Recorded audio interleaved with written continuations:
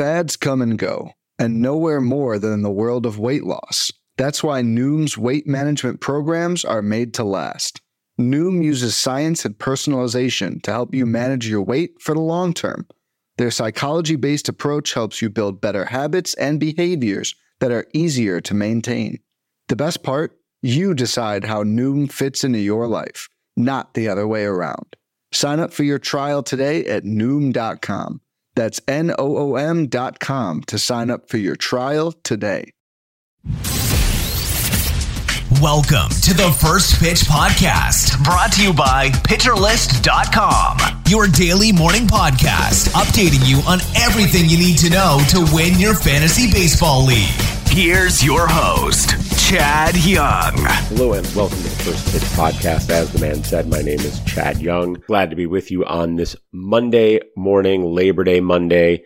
Everyone enjoying a day off, some extra time to watch baseball. Lot of stuff to cover from Sunday first, though.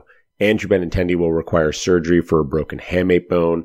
Benintendi says he thinks he may be able to return before the end of the regular season based on a similar injury he had in college. It'd be pretty impressive and great news for the floundering Yankees. The Phillies placed Nick Castellanos on the 10-day IL with a right oblique strain.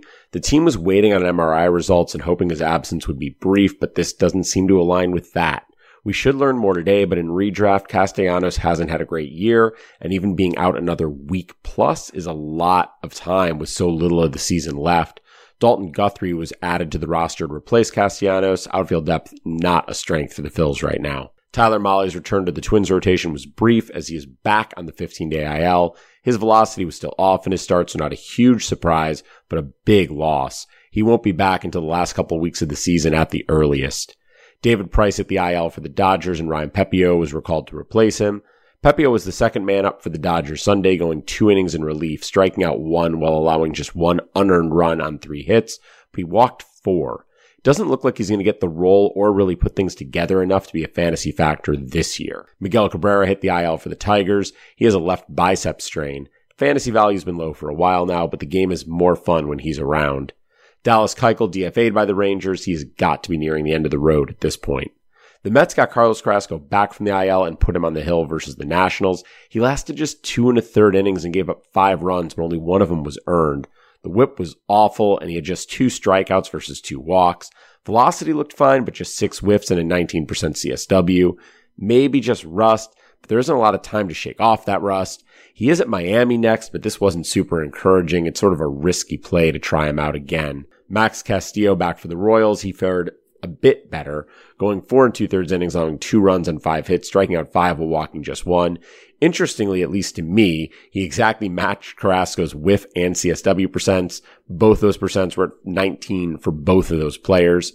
Castillo's velocity was down a touch, but not a ton, and his fastball looked fine, plus he has 7 relief appearances, so that is impacting any velocity comparisons we might make. Castillo had strong strikeout and walk rates as a reliever, but not as a starter until Sunday, so maybe this is a first step towards turning a corner? I don't know. Luis Robert back for the Sox, kind of reinstated from the paternity list, but wasn't in the lineup. The team said he was just getting an extra day, so look for him to be in the lineup today. The Red Sox made a small flurry of moves. Tanner Houck moved to the 60-day IL. Cutter Crawford placed on the 15-day IL. Bobby Dahlbeck optioned to AAA. But the last 2 moves, the big ones, Josh Winkowski recalled from AAA. He got the start versus Texas, going 4 innings, allowed 2 runs on 3 hits with 3 strikeouts and 3 walks. Not a lot to see, but with Crawford out, he will have a spot in this rotation, it seems. And having fully buried the lead, Boston finally called up first base prospect Tristan Casas. They put him at first base, had him hit 6th. He was 1 for 4 with a single, not a ton there, but maybe provided some protection to Trevor Story. He's really struggled this year, but Story was 3 for 4 with a home run, a double, a run, 3 RBIs hitting in front of Casas. I don't know. Maybe that's a difference maker for him. Hopefully Casas is locked into a starting role and not just because he'll protect Story. I definitely want to see what Casas can do. In Sunday's action, Will Myers made an early exit with neck tightness, said it was just a day-to-day thing, nothing more. Jonathan India extended his hitting streak to 16 with a home run in the first game of doubleheader today, then fouled the ball off his leg in game 2 and had to come out of the game. David Bell said it was just to be safe and that India wanted to stay in. India's been excellent lately after a rough start, so hopefully he isn't missing too much time. The Astros scratched Martin Maldonado, but said he was just a little under the weather and they expect him to catch today. Jose Iglesias left early with a hand injury. Haven't seen any update on what's expected from him, but he's having a solid little season for fantasy. That said, he can be replaced if he's going to miss time. Some upcoming moves. Ryan Nelson will get the call for the D-backs today to start at San Diego. Nelson's AAA numbers are not real good, but he is getting a shot, so I'll be watching to see how he does. I'll not be risking starting him or even picking him up for that matter. Jack Flaherty will be starting for the Cards against the Nats, and I will be risking that one. Wade Miley, Ramon Laureano, and Joey Bart should be back tomorrow, with Michael Lorenzen returning later in the week. Finally, the Tigers are apparently DFAing Michael Pineda. Pineda was once a top prospect, but has had a rocky career and really hasn't performed at all this year, so not a huge surprise. Just no upside for the Tigers to keep running him out there as they figure out their 2023 plans. Some interesting offensive performances Sunday. O'Neal Cruz hit his 12th homer on the season, continuing a 2-week stretch where he's flashing the talent we were all looking forward to for so long. Coming into Sunday, he had a 128 WRC plus since August 20th. This was his third home run in those 48 plate appearances. He also has a double and 2 triples over that stretch. The K rate is still high and he struck out twice Sunday, so I'm not willing to say he broke out, but the results are encouraging. TJ Friedel came into the day a below average hitter and left having gone 4 for 8 with a walk, 2 home runs in the Reds doubleheader with the Rockies. That raised his WRC plus from 98 to 114 in a single day. Not bad. He was also doing well in AAA, so in deeper leagues he may be worth a look. Seth Brown had gone cold for a while, but was 3 for 4 Sunday with 2 home runs, 3 runs, 2 RBIs. I've been moving on from him after an earlier hot streak didn't really sustain, but maybe I'm selling in the lull and he's about to pick it up again. Keibert Ruiz hasn't had the first full season in DC that I and others had hoped, but 3 for 5 on Sunday with 2 runs, 2 RBIs. I don't think there's anything to buy on this year, but he's walking more and striking out less lately. His BABIP is correcting, and once the power comes, I think he gets interesting. He'll be a sleeper pick for me next year. Similar story for Carlos Correa, who hasn't really done what we expected, but was 2 for 5 with his 15th home run Sunday. He can still win you a league down the stretch. Julio Rodriguez, 4 for 6 with a home run, 2 runs, 1 RBI, plus a stolen base just for good measure. Where he goes in drafts next year will be a hot topic in the offseason. Spoiler alert, it's going to be early. Jake McCarthy seemed like a decent bet to be the odd man out in Arizona, but he is raking. 2 for 4 Sunday with his 7th home run, a run and 3 RBIs, and I'm starting to look at where he can help me. Other home runs around the league. Cavan Biggio and Aristides Aquino both hit their 5th. CJ Cron hit his 25th. Marcelo Ozuna got his 21st. Harold Castro his 6th. Aaron Judge hit his 53rd. Cal Raleigh hit his 22nd. Wilmer Flores hit his 17th. JT Realmuto his 15th. Mike Trout hit number 29. Kyle Tucker and Jose Altuve both hit number 23. Altuve, by the way, also doubled and was 3 for 4 in that one. Dalton Varsho hit his 20th. Hunter Renfroe was 24th. Will Smith got his 21st. Trace Thompson got his 8th. And Albert Pujols came in to pinch hit and hit number 695. Actually not sure off the top of my head what number that is for the season, but it doesn't matter. This is by far the most fun I can remember having watching a milestone chase like this. Usually, whether it's 500 home runs, 3,000 hits, it just seems inevitable. This one's not inevitable. Go get those last 5, Albert. Stolen bases around baseball. Vlad Guerrero Jr. stole his 6th. Greg Allen swiped his 7th. Garrett Hampson took his 8th, 9th, and 10th in the Rockies doubleheader Sunday. Maybe that signals how they feel about the Reds. Maybe it signals him running more down the stretch. Nick Senzel got his 7th and 8th in that same doubleheader. Alejo Lopez got his 3rd. Jose Barrero got his 2nd. Jorge Mateo got to 30. Rob Refsnyder stole his 1st on the year. Marcus Semien swiped number 21. Nicky Lopez, number 13. Andres Jimenez stole his 16th. Ahmed Rosario, his 13th. Andrew Velasquez, his 14th. And Cody Bellinger swiped number 12.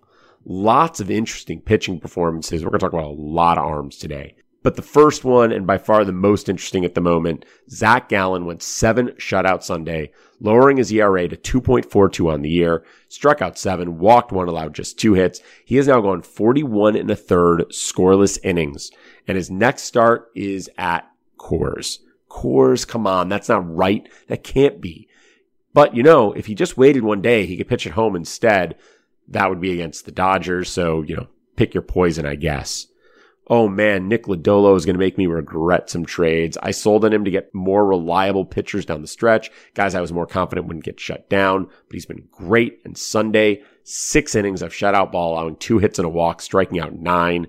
Yeah, it was the Rockies, but still impressive, and his future is very, very bright. It was like a 1950s pitcher's duel in St. Louis as Marcus Stroman went 7 shutout, allowing 4 hits and 0 walks, but only 5 strikeouts, while Miles Mikolas went 8 shutout, allowing 2 hits and a walk, but struck out just 3. Pitchers going deep and not racking up Ks, not what we're used to these days.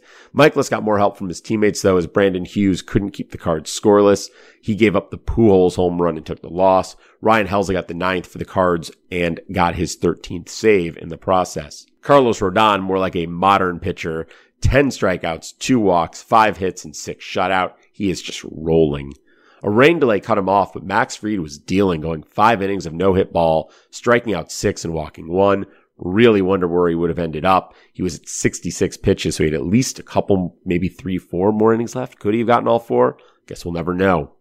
Pablo Lopez wasn't quite as good before the rain, but he wasn't bad. 2 runs on 5 hits and a walk over 4 innings pitched, striking out 7. Get the sense that if he had gone another inning or 2, those rates would have leveled off. His velocity was up a ton in this one, and if that continues, that would be huge. He gets the Mets next, so you have to decide if you want to gamble on that velocity or wait till his next start. That should be Philly, not a whole lot better. More rain in Cleveland, where Cal Quantrill and George Kirby were limited to 3 innings apiece due to a long rain delay. Quantrill gave up 3 runs, 2 of them earned on 5 hits, though the third of those came around after he left. Kirby gave up just 1 run on 3 hits. He struck out 2 and, of course, walked 0, because that's just what Kirby does. Frankie Montas not cut off by rain, but got pulled after 5 as his pitch count was up to 93. He was great, striking out 7, allowing just 1 hit, keeping the Rays off the board. 23 whiffs in just 5 innings is something special.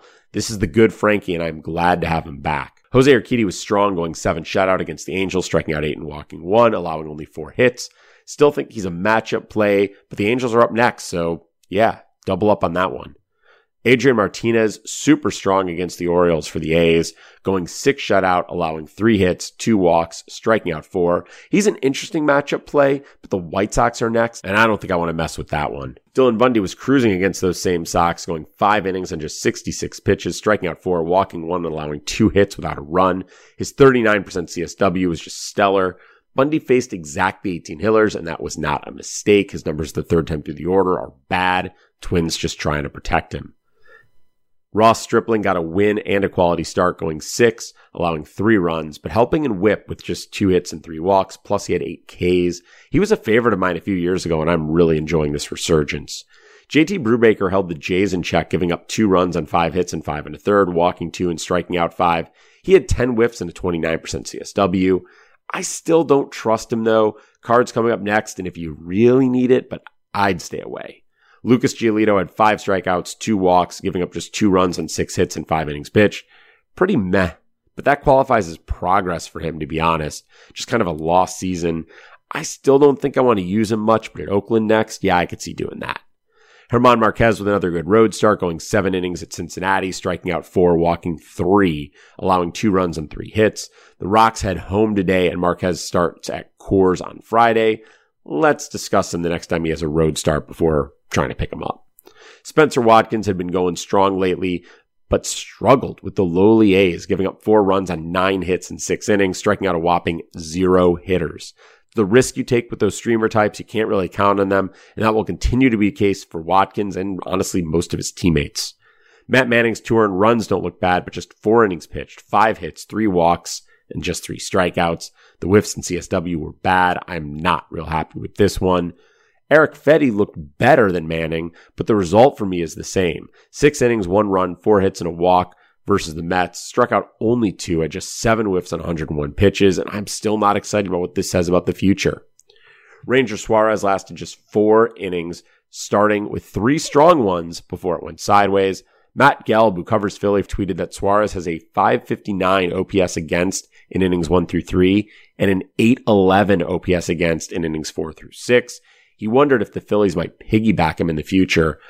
Regardless of whether or not they do that, it's going to limit his value significantly. Finally, Mike Clevenger got lit up by the Dodgers, but honestly, so does everyone. The problem is he faces them again next. I still think he's a better pitcher than his 3.96 ERA suggests, but that is not a start I'm excited about. In the bullpens, Jordan Romano gave up 2 hits, but also struck out 3, getting his 30th save.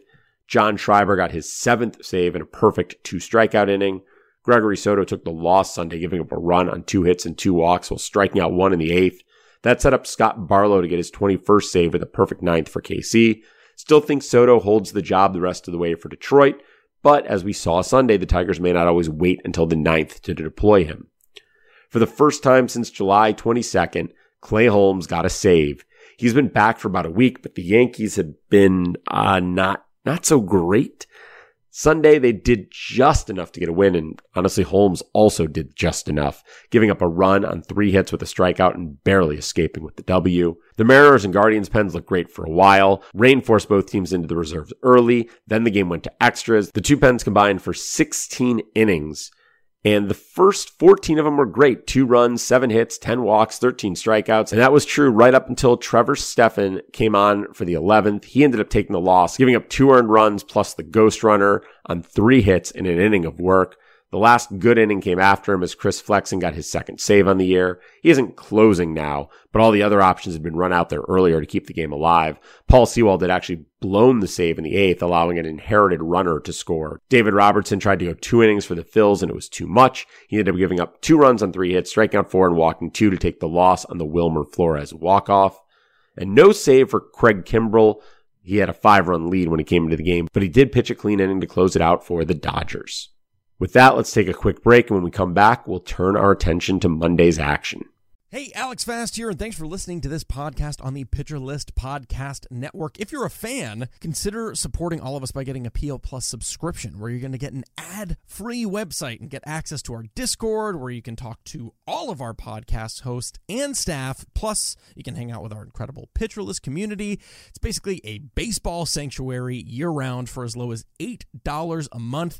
You can sign up at pitcherlist.com/plus, and you're going to get your first month free with promo code podcast. Also, don't forget to check out everything else we do as well, from YouTube videos, live streams, newsletters, off-season articles, TikToks, breakdowns, over 15 baseball podcasts on our network. We can't stop talking about baseball even during the off-season. So sign up for PL Plus today at pitcherlist.com/plus and use promo code podcast to get your first month free. All right. Thanks for listening. Let's get back to the show. Welcome back. First thing we got to do is take a look at the weather with our friend Mark Paquette. Thank you very much. After a very busy weather Sunday, we have less busyness, let's put it that way, for Monday on Labor Day. First game of the day looks like it's going to be the biggest problem. That's the Mets at the Pirates. There's going to be showers and thunderstorms around basically all afternoon. This is an early afternoon start, so hopefully early in the game is rather dry and they're able to squeeze it in, but there will be some showers and thunderstorms around. But on the other hand, that's the only game I see with any major issues. So enjoy the holiday, and I'll talk to you tomorrow. Thanks, Mark. If you're looking for someone to stream, Brady Singer gets the ice-cold Guardians, and honestly, I would start almost anyone against them right now. Plus, Singer's looked pretty decent lately. I mentioned Ryan Nelson making his debut, and I hate to pick on a kid making his debut, but I'm going to do it anyways. If you're looking for hitters, the Padres should feast on him.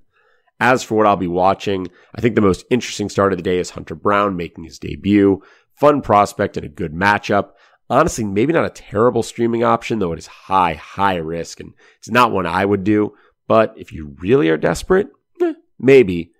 Even if you're not starting him, though, should be fun to watch. Very interested to see what he is capable of. Don't forget to head over to Pitcher List to check out the SP Roundup, Batter's Box, and Reliever Ranks. Lots of great content that goes deeper into what happened on Sunday, what's coming up today. With that, I hope you have a good week. I'll be back with you on the weekend. The rest of the First Pitch team will have you covered the rest of the week. This has been the First Pitch Podcast, brought to you by PitcherList.com. If you enjoyed today's episode, rate us on iTunes, follow us on Twitter at PitcherList, and help support what we do by joining our Discord with PitcherList Plus at PitcherList.com/plus.